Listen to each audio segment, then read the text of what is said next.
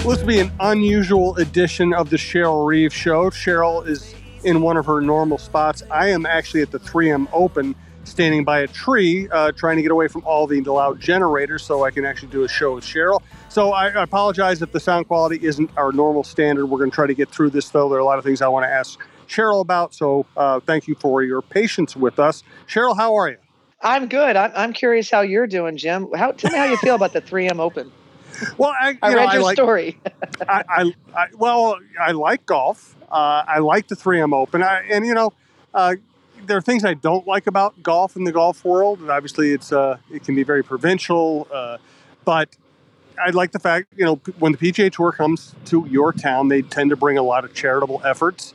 I think Hollis Cavender does a really good job with that. 3M Open's always done a good job with that. Not a big fan of and I appreciate the people who are here or the people who are not on the LIV Tour trying to sport wash Saudi Arabia and their human rights violations. So I am definitely a supporter of the 3M tournament. Well, good to hear. And it's a beautiful, beautiful weekend for it. It is. It's gorgeous. It's gorgeous out here. And again, I'm dealing with wind and everything else, but I'm happy to be here. I just hope the show goes well. Tell me about, and I know it's a little bit dated at this point, but you and I haven't talked about it. Just tell me about the travel last weekend and how it affected your team. Yeah. Well, hopefully we say it didn't affect the team, but anybody that's been through it knows that there's an impact. I think the challenging part for us is we knew that we had 4 games in 6 days, and one was or 2 sets of the games were. I'm sorry, 2 of the games were a back-to-back, and then we finished with a trip to Washington and at a 3:00 p.m. game on that 6th day. So I think the schedule was set up in a way that I think needs more thought in terms of what we require of the teams. And just, if player health and safety is a priority, then we really have to look at situations like these because there is no way that that's conducive to making sure that we're taking care of the players. And so we had our home game against Phoenix out of the break, and then we played Dallas on Thursday. And as everybody knows, I think we were 5 a.m. departure, got on a plane at 7 a.m. Fortunately, minimal delays. And we changed time zone. Get to Indy, we lose that hour, and then we have to play that night, right? And so everybody knows how difficult the back-to-backs are. And so we got through that. We're able to, there was a great deal of fatigue, no doubt about it. And then we left the original flight. This is what I tell people that, the flying public knows this is how it goes. So we booked our flight well in advance, and we had a approximately 11:30 a.m. flight that was scheduled to get to DC just a few hours later. The airlines changed their schedules, and that flight now became a 3:30 flight. And so we left our hotel approximately 1:00. We get there. As soon as we got there, 2 hours before the flight, we were notified that our flight had been canceled. That was the first time that we've experienced that this summer. And so we ended up having to determine best path, to get to DC. That's, your only priority is you're figuring out how you're going to get there. And we began to look at options. There was some weather that was going through DC. The American Airlines, I don't know if their system was backed up, but they canceled 2 hours before the flight. So there was no delay waiting for a weather to clear. And so then we actually, poor Claire DeWilliers jumps into action, and she's now going to different airlines at the airport trying to determine which flight that we can put our team on. We know at this point we're probably going to have to split up because good luck finding 20 seats on an airplane an hour from the departure time. And by the way, our bags are checked already on American Airlines. So we had to retrieve 40 plus bags, get those retrieved, get to the new airline, which is now United. And we get all that done. And we say, okay, we're going at 5:00. Now, this time we're connecting. We're going to go through O'Hare to get to DC. So it wasn't a connection before. Now we're on a connection. We get on that. We board that flight. That was about 5:00. And we're like, okay, we're going to get it about 9:00. We'll hang in there. And we sit on this plane, and this is like Natalie said in her social media, you can't make this stuff up. We sit on a plane for the better part of 30 minutes without any word of what's happening. We're just sitting there, and then we learn that the plane is inoperative. There's something that needed to happen, so they were going to shut the plane. We had to go back to the gate. They shut the plane down completely. On a 90+ day temperature day, and we're sitting there with no air on the plane, and it's dark. And they tried to reboot. This essentially was a reboot, much like we do with our phones. They tried to reboot the airplane to no avail. We had to deplane that airplane. Of course, we missed our connection to get us to Chicago. So now we're in trouble mode. That's what a point that I contacted the league and said, all right, now we've got a problem. And that, frankly, that if we couldn't get to DC that night, we weren't going to DC. We were going to, if they were willing to reschedule the game for a Monday, we would have come. But otherwise, we were not going to do that to our players. We were not going to fly in the day of a game at 3 p.m. And so we actually began looking at options. We have, some contacts that were jumping into action with regard to a charter flight.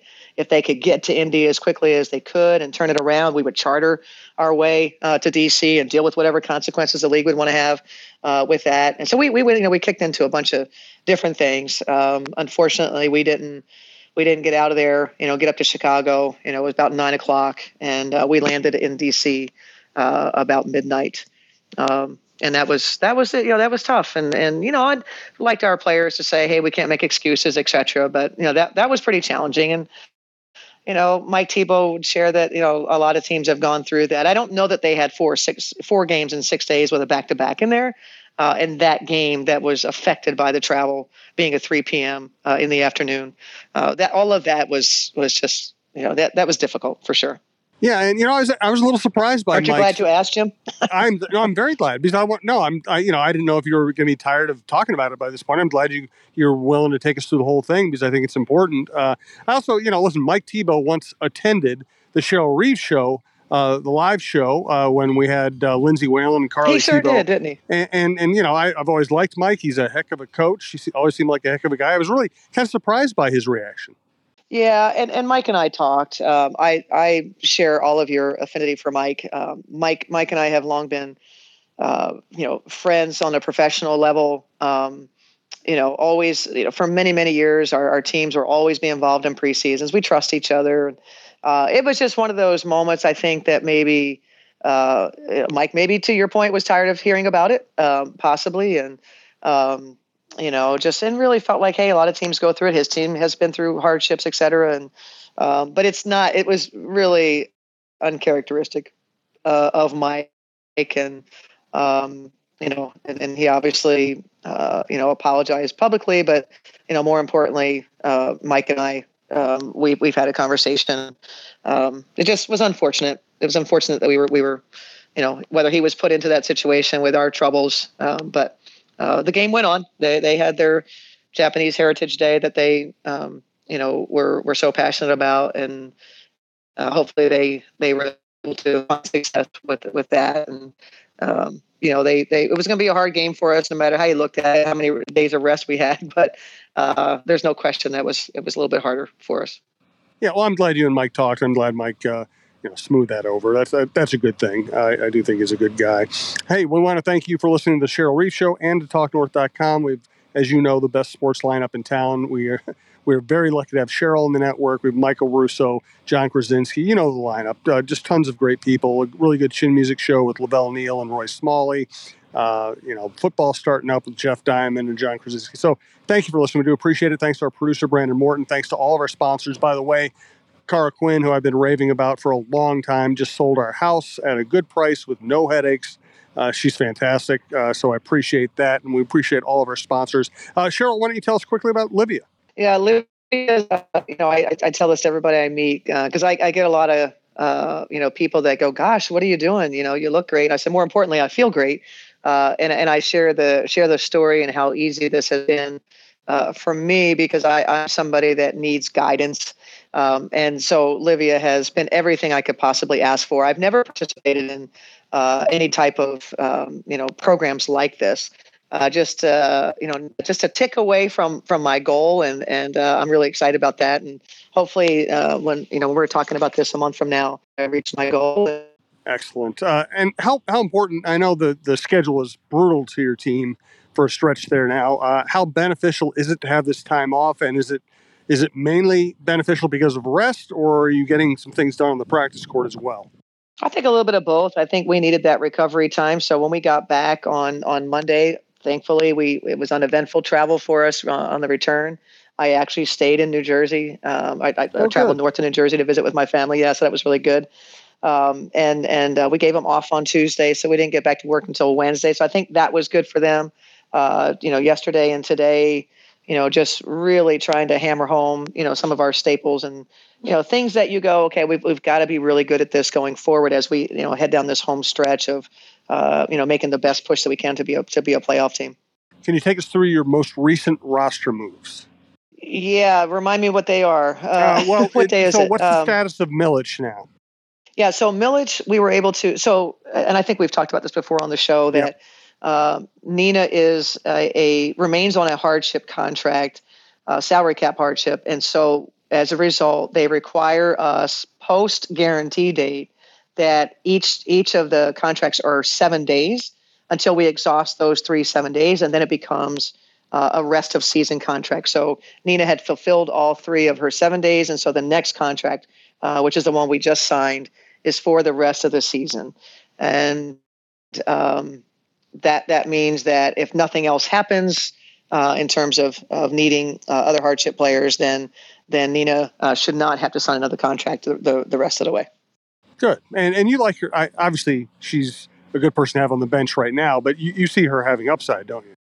I do. And I think that probably one of the most challenging things, it's a good thing. And I talked about this with Nina, that over the last 2 seasons, we haven't had a full complement of post players. And now suddenly we do. We've finally got to this place where we have Natalie, we have Jess, we had Demiris, we had Sil. And so we had our full complement, which it was not very often that we had. And so that kind of pushed Nina down the depth chart. And so now, it's one of those things that you go, okay, how do we find minutes for everybody? I encourage people that are interested in certain players' minutes that you look at each position and say, okay, I have 40 minutes. How would I distribute the minutes? And then tell me how many minutes you have left. Because I can tell you it's very hard to play 4 post player meaningful minutes, let alone 5. And that's been the challenge. And I think in this coming weekend of games, we did make another roster move today where we added Lindsey Allen on a hardship deal as Demiris Dantas will be away from the team for a little bit. So Nina now has moved up on that depth chart and will be number 4 of the 4 post players and should see more time. Great. I have a question about Demiris in a second. We do want to thank all of our sponsors, starting with Rudy Luther Toyota. Ready for a women-forward car dealership?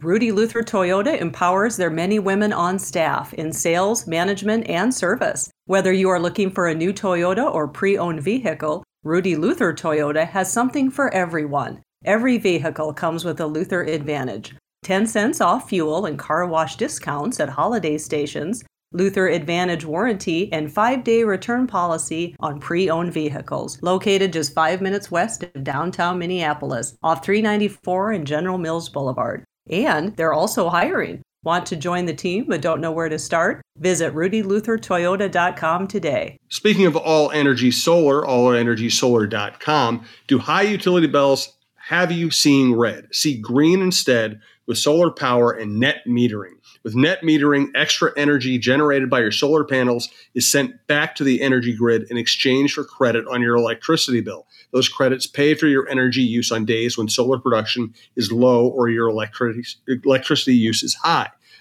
Check out All Energy Solar for saving money on gas, for saving money in utility bills, for increasing the resale value of your house, for paying off in the long term, no matter what you do. And they're great. These are great for business too. So go to allenergysolar.com and check out all the ways that All Energy Solar energy can help you. Also want to tell you about Cara Quinn. And I know we have ads about her new company, Sette Colli, Settecolli. It's a cool Italian term. It's Cara's new business. But I'm just going to take a break from our normal messaging about Cara. Just tell you, hey, Cara sold our house. She did it quickly. She did it efficiently. It sold really quickly after we put it on the market, even though the market is not quite as crazy as it was just a few months ago. We sold, and she just solves so many problems. She's always available. She's always texting, calling, checking in. She's always reachable. Sometimes I feel guilty because we're reaching out to her at odd times. She's always responsive, always friendly, always just easy to work with. She made selling our house it's the easiest thing we've ever done because of her. So check out Cara, check out her new company, Sette Colli. Again, SETTE COLLI. I don't want to pry. Do you think Damaris will be back for any of the stretch run games here? We're unclear at this point. I think the most important thing is that we take it day by day, and we're really focused on Damaris the person, and we'll just it's a fluid situation, and okay. That's the best way to approach it. Got it. How is Sylvia Fowles holding up right now?